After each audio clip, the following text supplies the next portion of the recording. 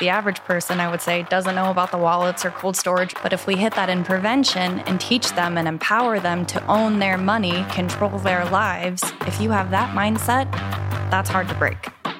Hello there. How are you all doing? I have just touched down in Nashville. I'm here with Danny Boy. We're here to make a bunch of podcasts. We're also going to be heading to the Lightning Conference at Bitcoin Park. Before that, we do have a show for you. So welcome to the What Bitcoin Did podcast, which is brought to you by Iris Energy, the largest NASDAQ-listed Bitcoin miner using 100% renewable energy. I'm your host, Peter McCormack, and today I've got a very important show for you today. So Maddison Clyne from Women in Distress reached out to us a while back and told us about the charity she has, which is helping empower people to leave abusive relationships. And she was discussing with us how Bitcoin can play an important role, as we know that money is something that can lead to, or can be the root of a lot of abuse. So we asked her to come on the show along with the CEO of Women in Distress, Linda Parker. Now, we do hear a lot about how Bitcoin can be a tool to escape oppressive regimes, but it can also be a tool to escape oppressive relationships. So this was a real eye-opener for me. And I think pushing this kind of show and telling these kind of stories is super important. So I hope you enjoy. Well, it's a weird one saying, I hope you enjoy this. I hope you get something from it. I hope you learn something from it. If you've got any questions about this, please do reach out to me. It's hello@whatbitcoindid.com. Good morning, Linda. Good morning, Maddison. How are you both? Good morning. Good. Doing well. Thank you for having us. you. Yeah, finally got to do this. We've. How long ago was it you reached out to me? Probably back in January, I think. Okay, so it's been a while, but I knew I wanted to do it in person. We prefer to do interviews in person because I appreciate that. it's better to sit and have a closer relationship with somebody to understand the things they're talking about. Over Zoom, we find it's a bit rubbish. But why did you reach out to me? I am a big fan of Bitcoin, and I see the future that it holds and what it could do for everyone, but especially our survivors. And I'm trying to grow that part of our business so we can educate people on Bitcoin and how to use it and how to get financially ahead and empower yourself to have control over your financials, but also to raise money and just to create awareness. And who orange pilled you? My dad, Josh Fix, he works at River, but it was a few years ago where he was talking about it. And then when I really bought in is he showed me one website where if I invested 5 years ago, where would it be now? And I was like, whoa. So that's when I bought in, and then I started educating myself, and then it kind of just naturally followed, and I'm in love with it. I think it's awesome. Amazing. And one day you knocked on Linda's door and said, I need to talk to you about this Bitcoin thing. Yes. And you were like, what do you want about?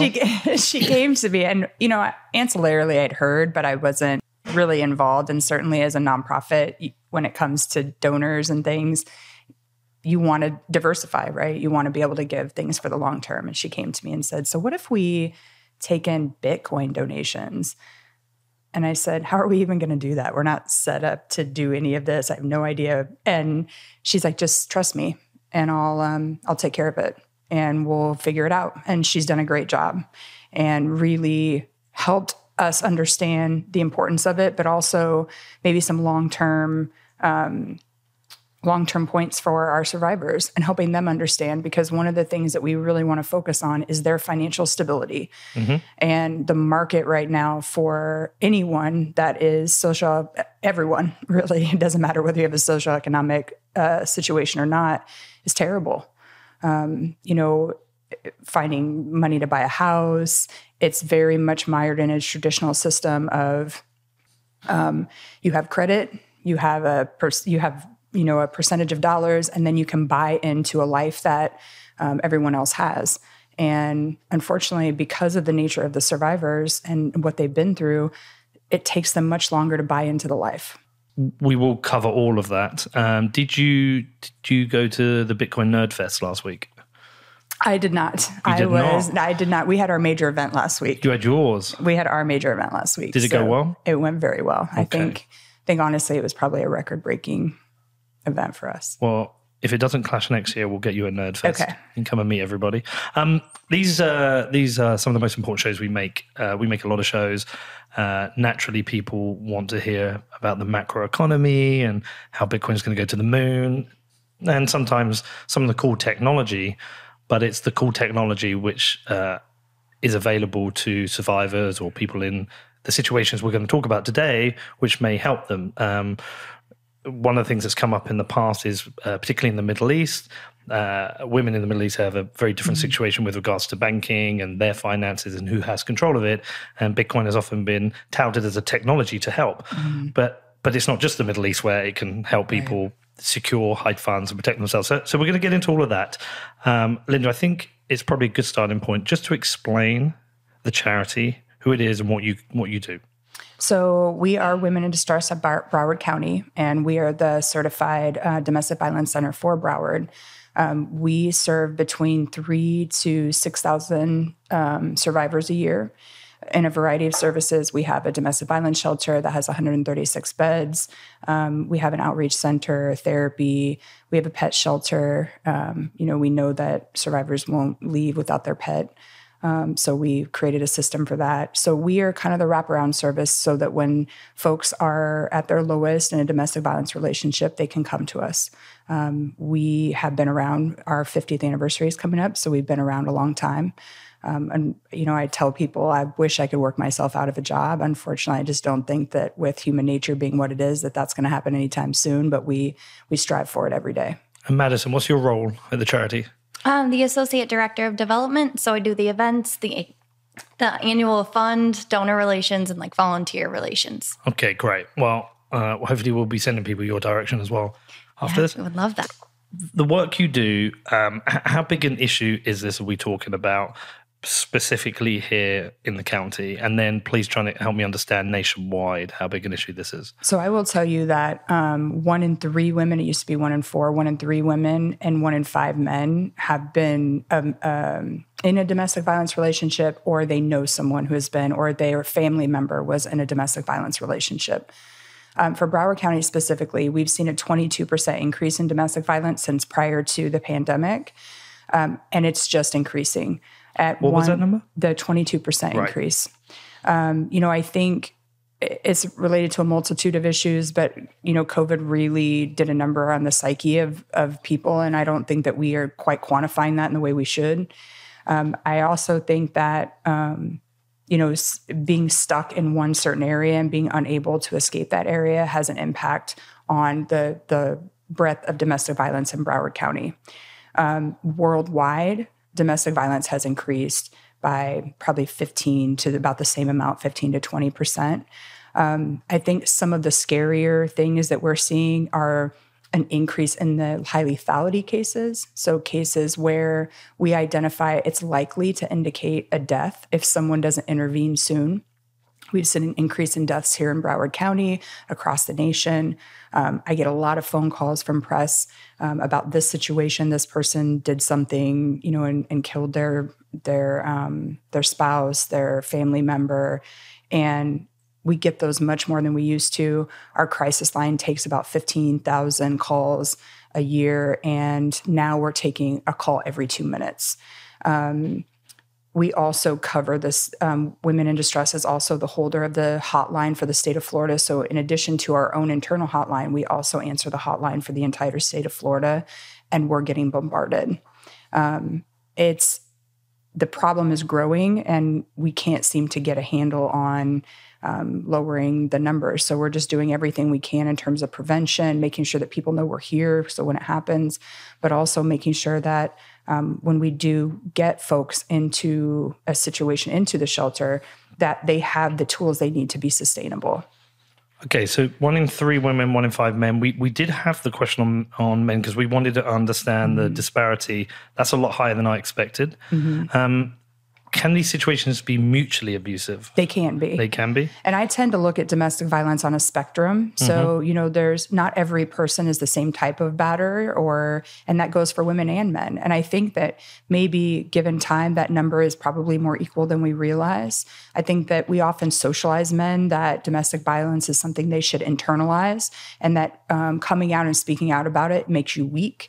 And that's not the case at all. And so I think that men are less likely to report or to come forward. So I think that number may be higher than 1 in 5. So, we do see couples that will occasionally have an altercation. For me, that is a lot different than the person who goes from person to person and batters in every relationship that they're currently in. And we see a lot more of those cases than is than you might think, because it's a result of something that is not related to a scuffle, right? If we're married and we have a moment and we're pull back and forth, that's a domestic issue, but that doesn't mean that necessarily that I'm a domestic abuser long term, right? We just right. It could have been a toxic situation, right? Whereas somebody is it's a personality trait of theirs that they're an abusive person, and those folks also tend to have other charges. So for folks that are multiple batters, that you might also see other types of assaults, robbery charges, gun charges, drug charges. So things that accompany just negative behaviors in general. Has online dating changed the patterns of this as well? Because it's potentially made it easier for online dating. Let's be honest, it's made it easier for men to meet women. Yes, because historically it's us who usually want to chat a lady up, and it's quite a nerve-wracking thing to do in a bar. But to swipe on a phone is quite easy. Has that contributed to an increase of the problem at all? I think so. And I think part of that is, we still, even though it's online dating and that there's some inherent risk at meeting someone on a swipe, right?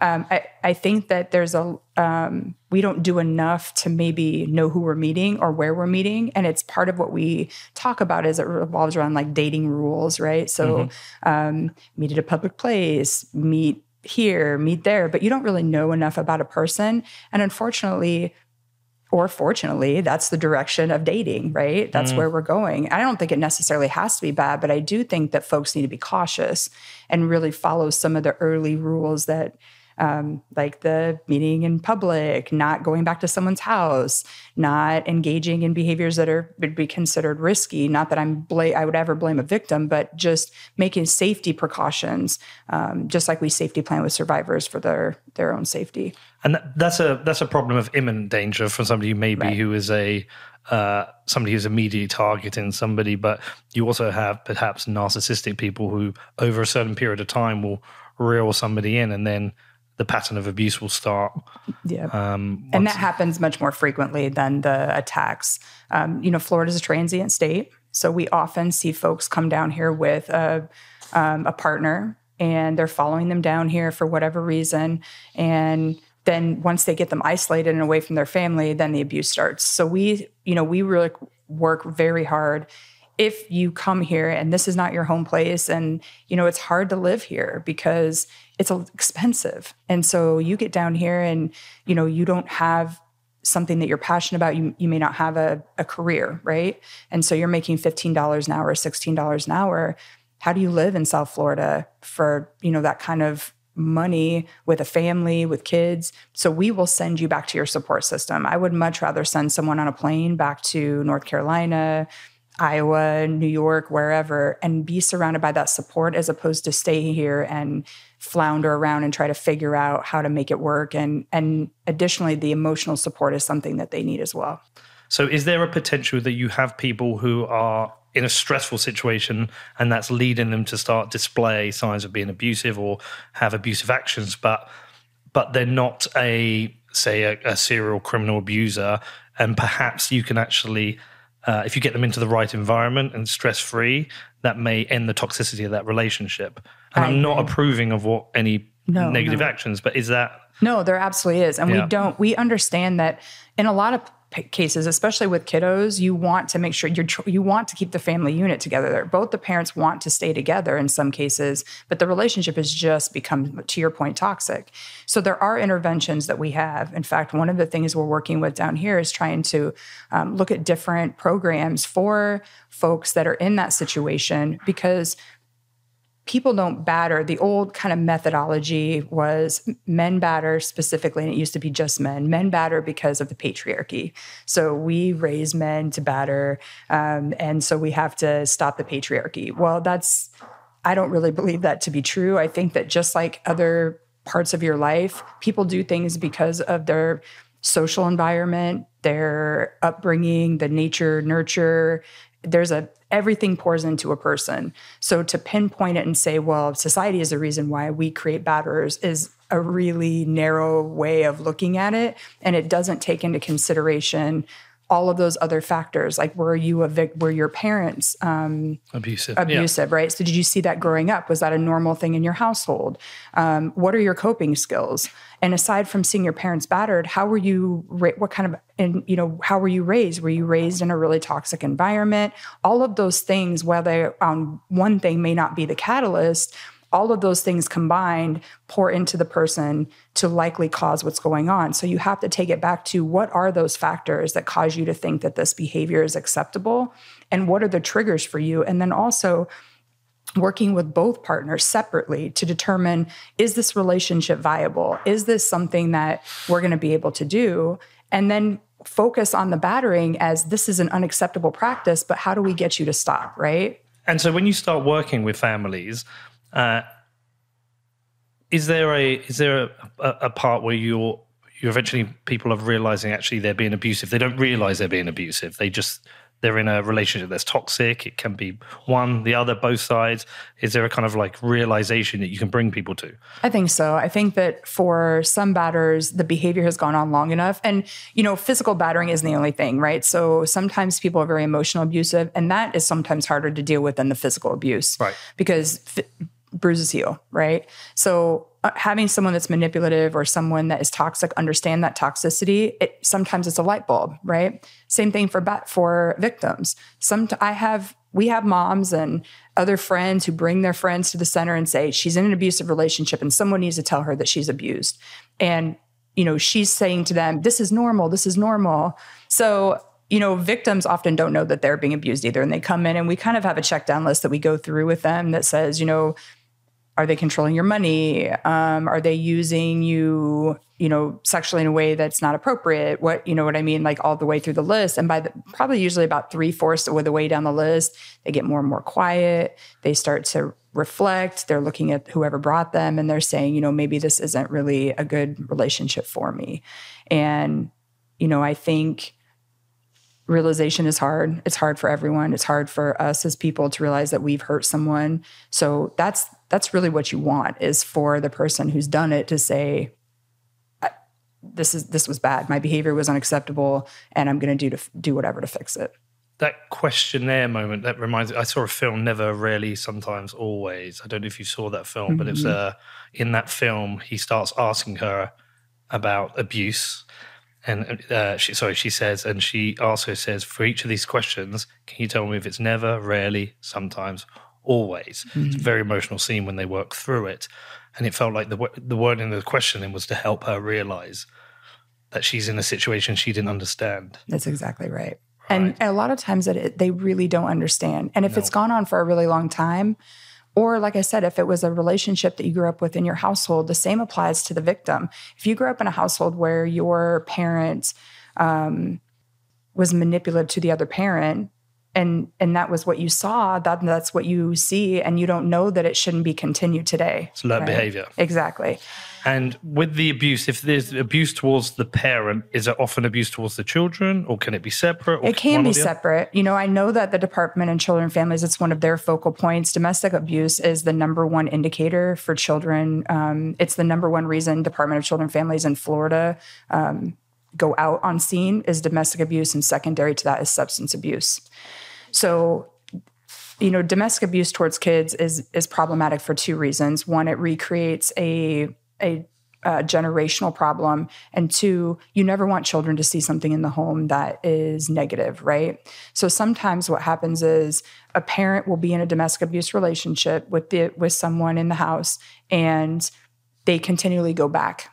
And the Department of Children and Families looks at that as, you're not able to emotionally take care of your child because you're not looking at their best interest, right? Right. Yeah. And so sometimes we have a group that works with those specific families, because those are complicated issues, right? You're saying to someone, you're not able to take care of your kids, but in reality, I can't even take care of myself, right? So I don't even have the psychological components to understand that I'm in this relationship and I shouldn't be. And the kids end up getting stuck in the middle. Sometimes the batter is not focused on the kids at all. And really the problem is really between the two adults and their inability to communicate or do whatever. And the kids are just randomly there when things are happening. This show is brought to you by Wasabi, who I am using to keep my Bitcoin private. Now, Wasabi is the easiest way for you to send and receive Bitcoin privately. And even for non-technical people like me, it is effortless and it provides privacy by default. With Wasabi, there is no minimum amount, so you can start coin joining straight away. And Wasabi users make CoinJoin transactions together with BTC Pay and Trezor users, and BTC Pay server users can make payments in CoinJoin, which saves on fees and is a privacy improvement. Also, Wasabi have just dropped a new feature.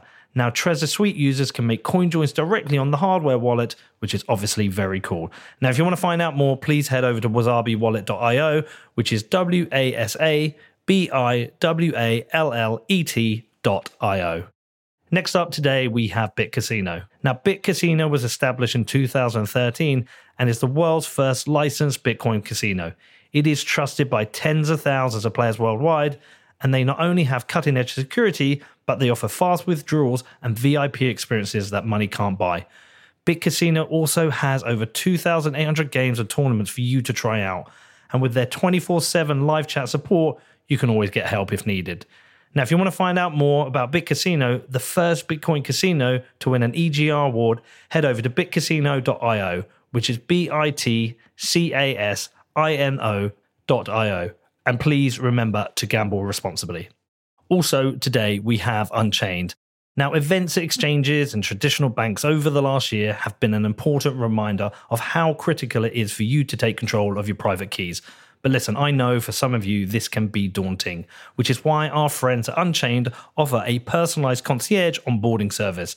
Now, I've personally been through the process and have now set up the vaults for my football team, Real Bedford. And okay, I've got a personal recommendation here. The multi-sig solution which Unchained have created is so easy to use. They also ship you the required devices and walk you through this step by step so you understand exactly how the vaults work. After you've set up, Unchained continues to provide you with regular support to help you get comfortable with controlling your keys. Now, if you've been putting off taking control of your Bitcoin wealth, Unchained's concierge onboarding is a simple way to get started. So book your onboarding today at unchained.com/whatbitcoindid, which is unchained.com/whatbitcoindid. And at the checkout, you can get $50 off with the promo code whatbitcoindid. And so with what you do, Maddison, what is the breakdown of support for people in abusive situations versus education? How's the mix work? I would say that's kind of split. Yeah. I think we need a lot more education. I think when people think of domestic violence, it's usually negative. There's a lot of victim blaming and not understanding like the deep understanding that you need to have, and that domestic violence isn't just toxic, it's about power and control. And I think that gets very mixed up in people's minds and they don't see why that goes. So with education, we're getting ahead of that. So we have an education and prevention team that goes out to middle schools and high schools, and they talk about healthy dating, healthy habits. Here are boundaries. Here's what you do. And we've had kids come out of that saying, oh my gosh, I'm abusive. We just had a boy say, I didn't realize I was doing this. Like, me and my girlfriend have broken up since, like, for both of our mental health. Things like that we need so much of, but then we also need the financial support for now for the people that we need to get out right now. So coercion is a big part of abuse as well. Actually, in the UK, that is now a crime. You can be prosecuted. There was a comedian, a leading comedian, very successful career, came out. He was very coercive towards his girlfriend or wife, I can't remember. I'm not sure if he went to jail for it. Do you remember the guy with the big beard? But Hermé said his career was over afterwards. See, and I think that a lot of areas take domestic abuse much more seriously, I think, than sometimes the United States takes it. Coercive control is just now getting started at a federal level. And Florida just passed a law that originally started as coercive control, and now it's reviewing for kids in custody. But it's a huge problem. We had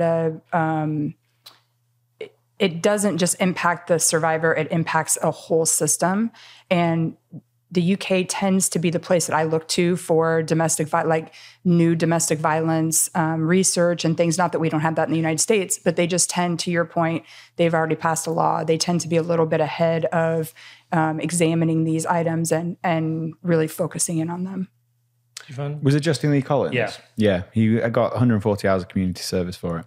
So he got community service, but his career was over pretty much ever since. And it was the first time I think I became aware of coercion as a crime.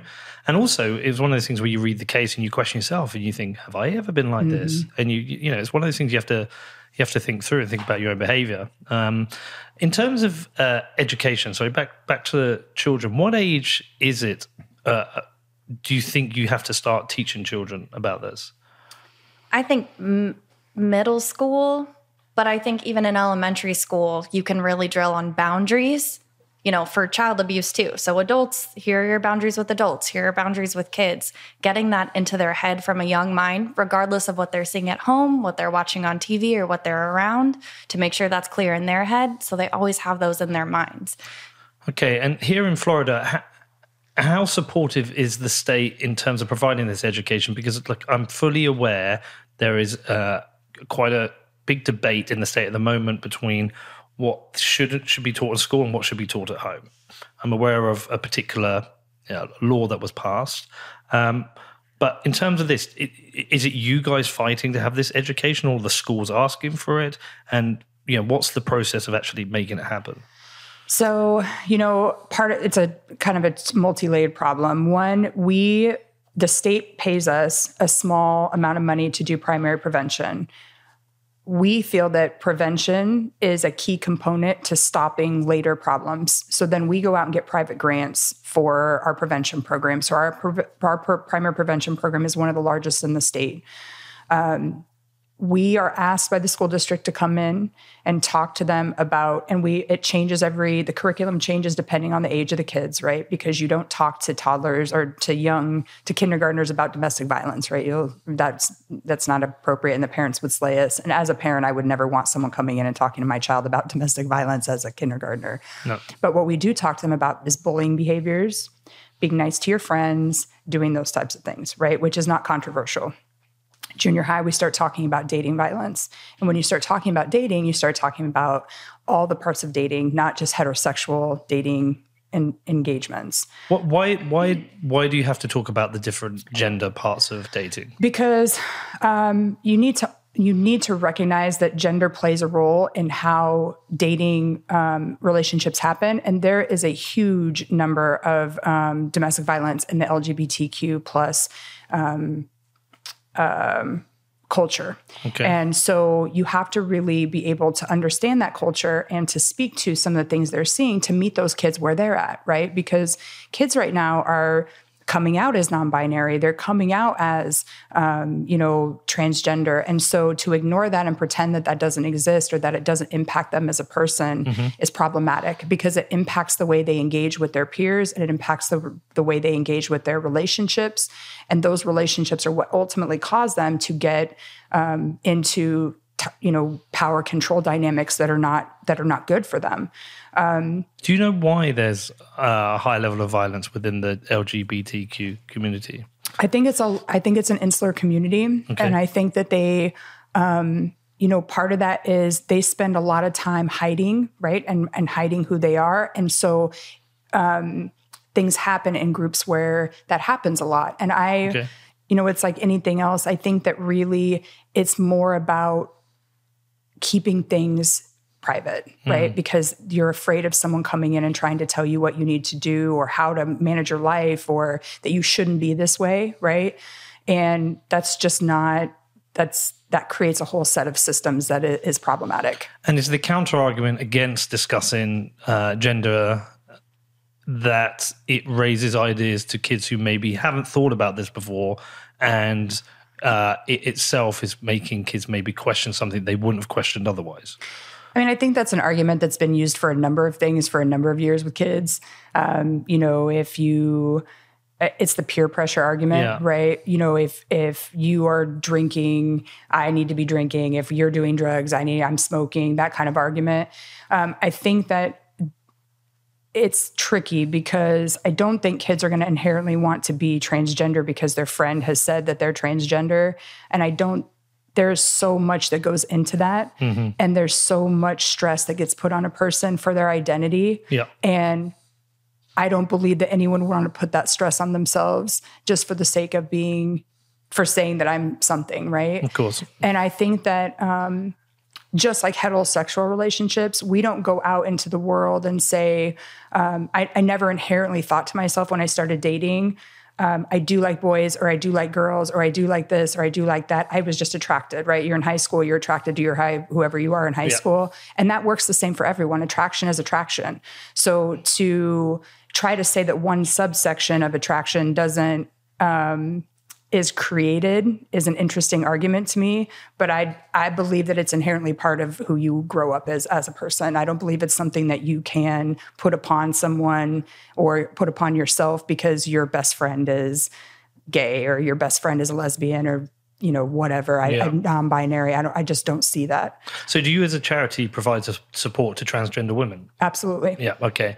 What do you do in terms of men? Is there separate Same charities? thing. Nope. So even though you're district, you'll just provide support for anyone? We do not turn anyone away. And in fact, in our shelter, we have a wing of the shelter for folks that are special. We consider special circumstances. So maybe somebody that is transgender that doesn't want to be inside the normal shelter. Maybe a man, for instance, coming to shelter, they go into the special area because we want them to feel just as safe as anyone else coming into shelter. And it can be a little disconcerting as a man to come into a shelter that is a majority of women.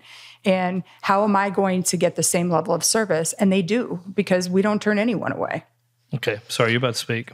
And I think you said, why is it important to show DV and talk about it with different relations? And so like I have a friend who's a lesbian, and she disclosed to me that her girlfriend used to hit her. Okay. And when I looked at her like, oh, you're saying that really normal? Well, she didn't hurt me. Because you don't see it. When I look at men, I know to be afraid to some degree because I've grown up with that. I've seen it on TV and I've been taught that. But as a lesbian or a gay man or trans or anything, you're not taught what roles should look like or what it can look like, and then you're hiding. Because the tradition is men are the stronger sex and women are weaker. And therefore, but if there's two men, there's who is the stronger sex. And exactly. So people don't have a norm to relate to. Okay, that makes sense. Okay, so back to in education then, I don't fully understand. I've only seen the headlines, the Don't Say Gay law. Right, I don't actually know what it is. What is it? So it basically says that there are certain things that cannot be taught at certain ages in the school district because of they don't want it taught in schools. They believe that parents should have the choice, right, to educate their kids as it revolves around sexuality and oppression, right? And that's the other one. So, one of the pushbacks was that we can't talk about oppression. Oppression is not part of, there is no oppression, right, in the United States. And there is no systematic difference between people. Right. And we know that not to be true. Of course. We know that everyone doesn't start at the same place on the race. Right. So, for us as prevention, what we end up doing is, and our curriculum gets submitted to the school board. So they sign off on everything we do. We try to focus more on the relationship part of it and try to be as expansive as possible without violating what the state has said that they don't want, which they want these non-specific items that we can't talk about gender or gender bias. We can't talk about oppression or, really look at some of the causes, because those are things that the movement of domestic violence was originally started on, was oppression. It was originally Black women that started really the domestic violence movement built out of the civil rights era. So to not be able to talk about that piece of it is not okay to me. So we talk about it. So essentially, the work you have done is now a victim of the culture wars and political polarization. Right. Okay, and we're talking to a Bitcoin community now, right? And a Bitcoin community, there are certain people in there who would fully agree with these laws, and they're people who are individualists. They believe in certain things should be taught at the home, and I can see some in my head. I can picture them tutting their head and saying, "What's this woke bullshit?" Right. But what would you want to say to them to help them understand and just maybe shift some of their thinking? So I think that as a parent, I can understand that. There were things that my kids' school that they grew up in that I fought back on because I really didn't believe it was their place to put that in my home. Yeah. I understand where they're coming from. What I would say is the individual is all individuals. And when we have to be careful not to take away one piece of something, because pretty soon it's a slippery slope, right? You start to take bits and bits and bits. And now it's this particular issue, but what if that issue is something else that you particularly don't, that's something that's important to you that may just continue to be eaten away at? But I understand where they're thinking, right? It's a scary thing to have a lack of control in your children's education, and that's where they're coming from, and I understand that. Mm-hmm. And because of that, there are things that we are doing to mitigate some of that, just to make sure that we're not overstepping where we shouldn't overstep. I would say the other part of that, though, is that schools are for safety, right? We have to send our kids there. We know when COVID happened that child abuse and DV went up because you don't have eyes on those kids. So the kids who need to hear some of that the most are going to be the parents that fight back the most. The kids growing up in those homes, those kids feeling awful, those kids being suicidal and not loved and not having anyone saying, this happens, this occurs, this is normal, or reach out if you need help. I think that's another really important thing that we do. How much of a role does pop culture play in shaping opinions, particularly maybe young men?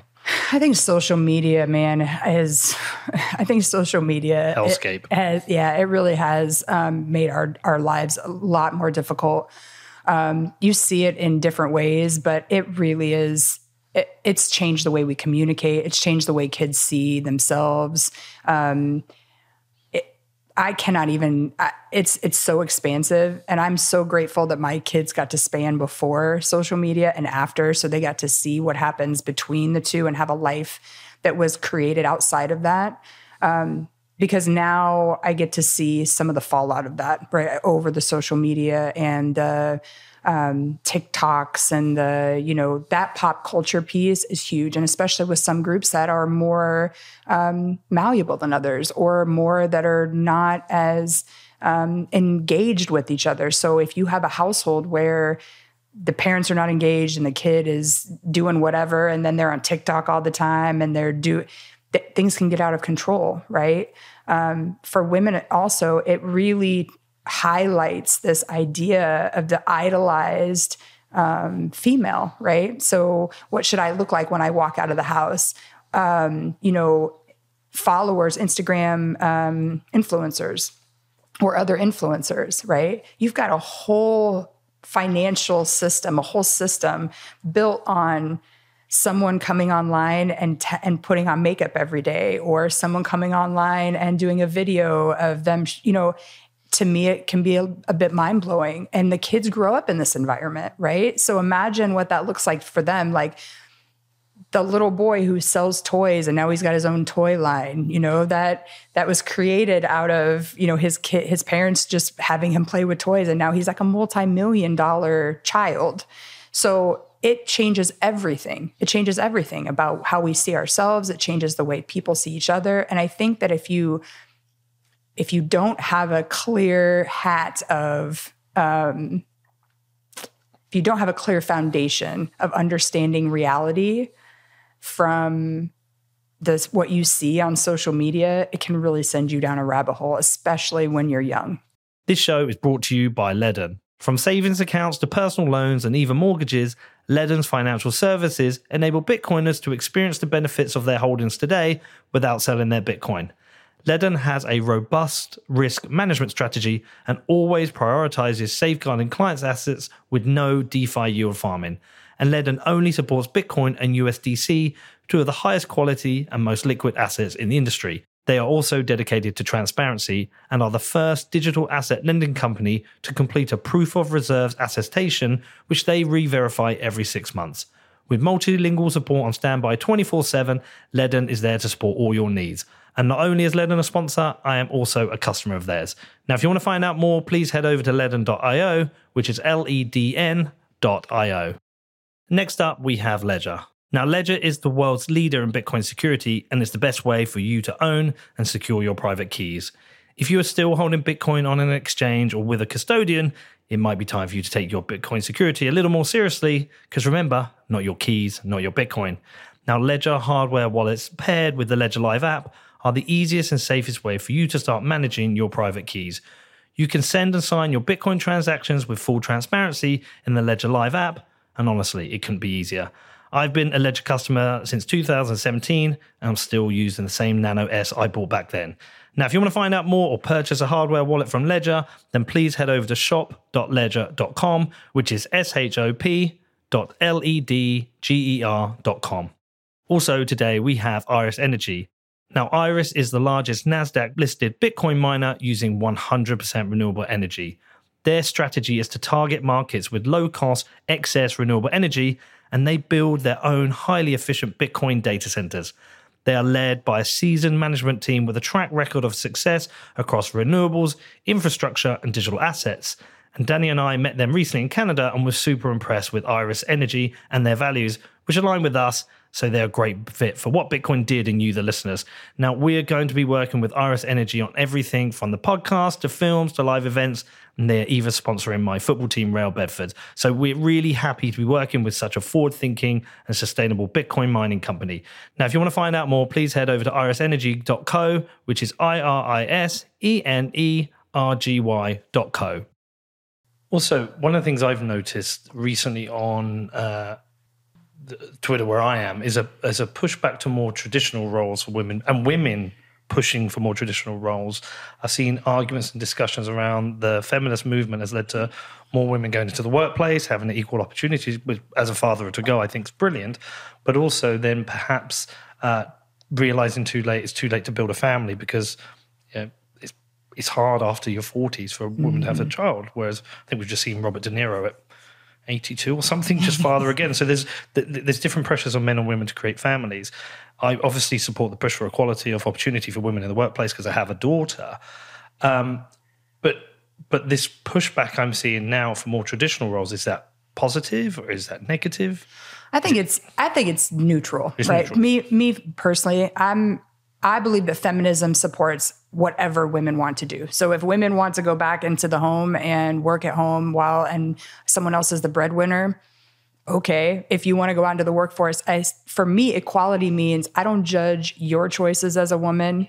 I don't want you to judge my choice as a woman, and I support you in whatever those things are that you want to do, whether it's at home or in the job. I want you to be successful. It's more about, for me, opportunity and being given the okay, essentially, right, to do, and the opportunities to do the same thing as my male counterpart, and being able to be paid the same level as my male counterpart, being able to be seen as the same level as my male counterpart.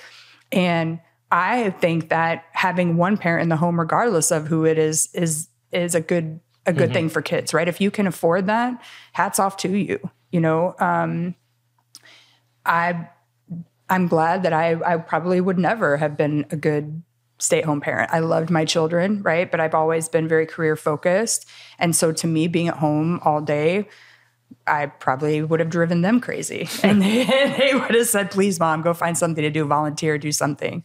But I think that it's okay for folks to want to go back to a time that was a little bit easier. And I think that is a result, or in our minds was a little bit easier. I don't want to say that because I never lived that life, but I think it's okay to want that. And I think it's okay for people, as long as you're not pushing your value of thinking that that's the way it should be, and you're open to exploring that women can do everything, I think that's fine. Okay, I'm going to bring up someone's name. It's going to trigger a lot of people. Talk about Andrew Tate. My daughter's school had an assembly about him. They had an assembly to talk about the way he talks about women. Mm-hmm. Now, I've seen people defend him and say, no, he's just trying to enforce traditional values. And I've seen people say he's a danger to society. I mean, I struggle to see him as a danger to society. I think he's a dick. Yeah. But I'd be more interested in, I think, your opinions on his type of opinions and what he does on social media, what impact you see that may have. Probably a few months ago, I would have said he's a blowhard and he's just a jackass. But I think, honestly, I don't think that he's the level of danger that some people are saying, like he's the degradation of society. I think that's an extreme for one person, unless you're in a position of power to really be that person. I don't see that power with him. What I do see is the same thing that I see on social media, which is a subset of the population that really wanted to have their values already solidified, and finding a voice in him that solidified values you already had or that you had already thought about. From a female perspective, I don't find him to be talking about traditional values. And I think anytime that you use your voice as a negative fashion against any other group of people, that's not a good way to affect change. No one that listens to Andrew Tate is going to come to me and tell me something and I'm going to say, oh, well, you totally changed my mind because he said it, Yeah.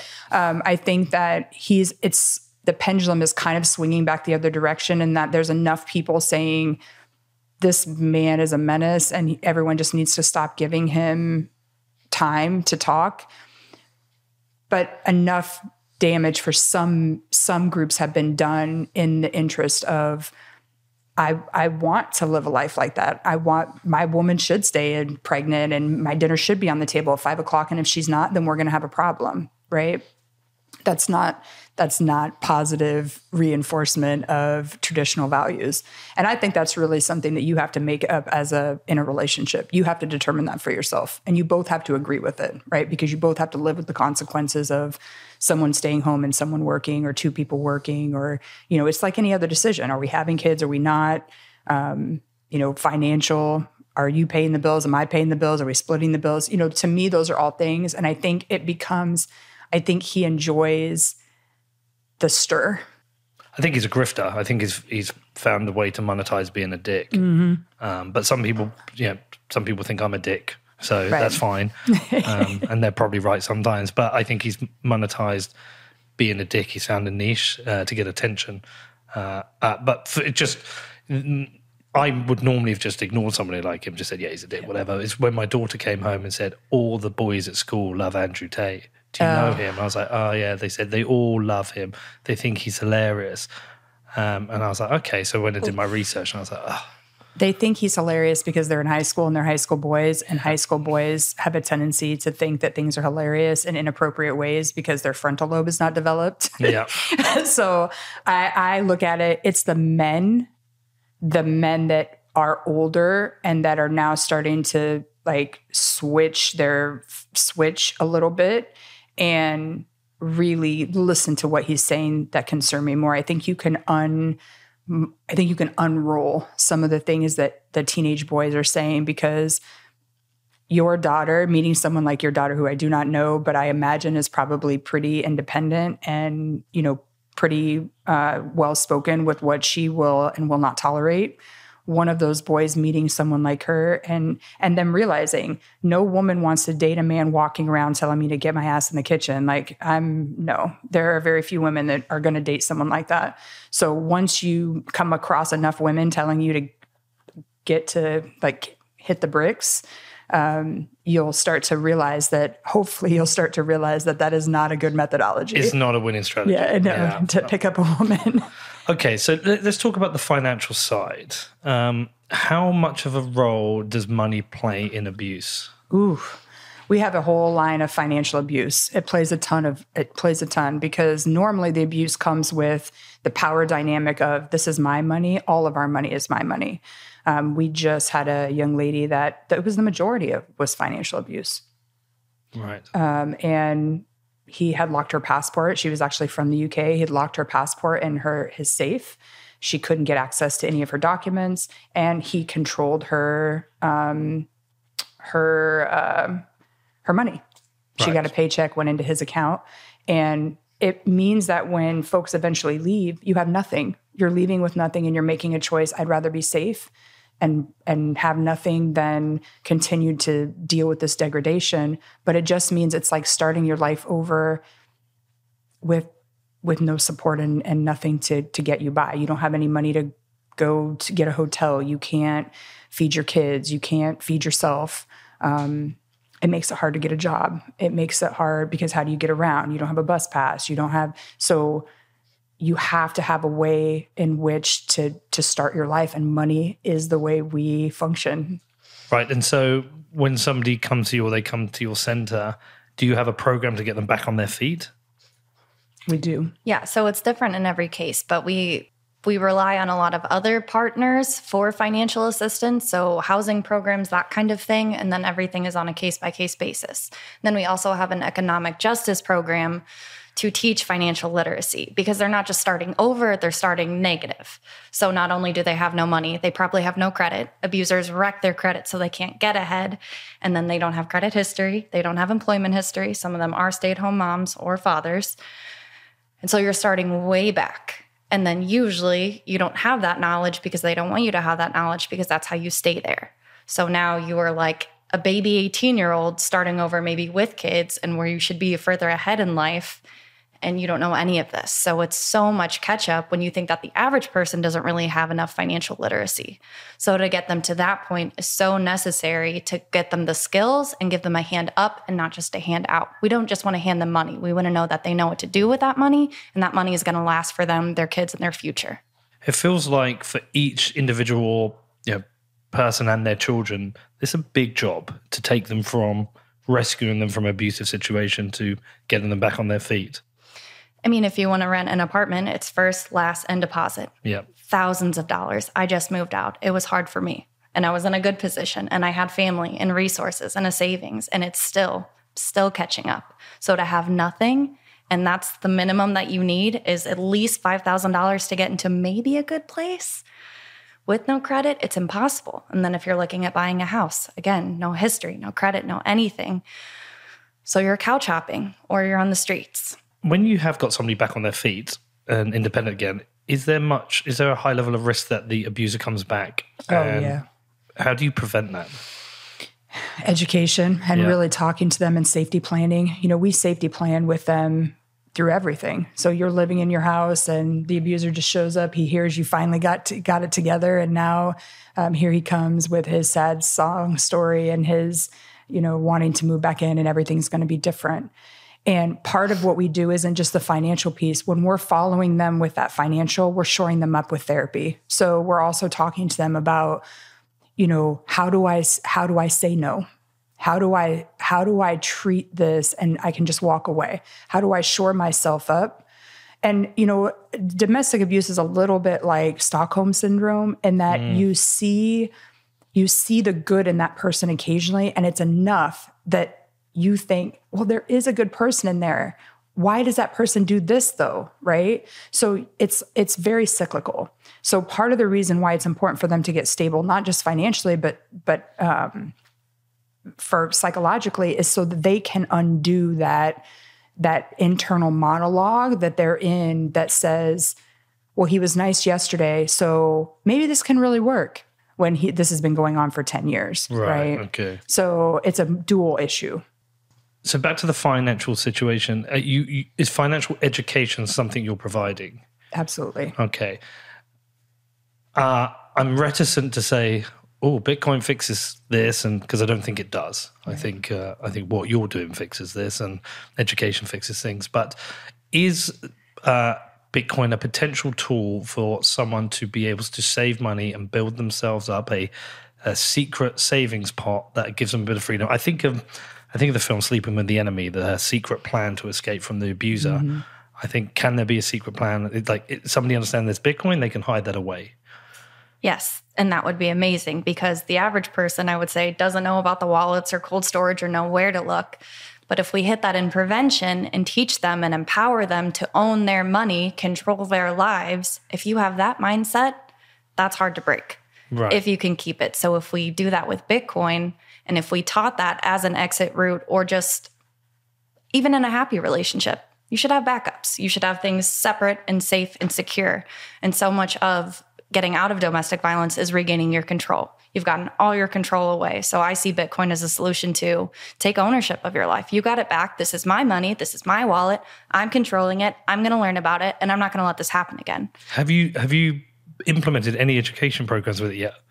We are looking for sponsors and Bitcoin partners. Okay. That's actually our next thing, because even though right now maybe it's not something that would be helpful for them, but they also go back. So say they got what they needed here, something happened down the line, they got back into this situation.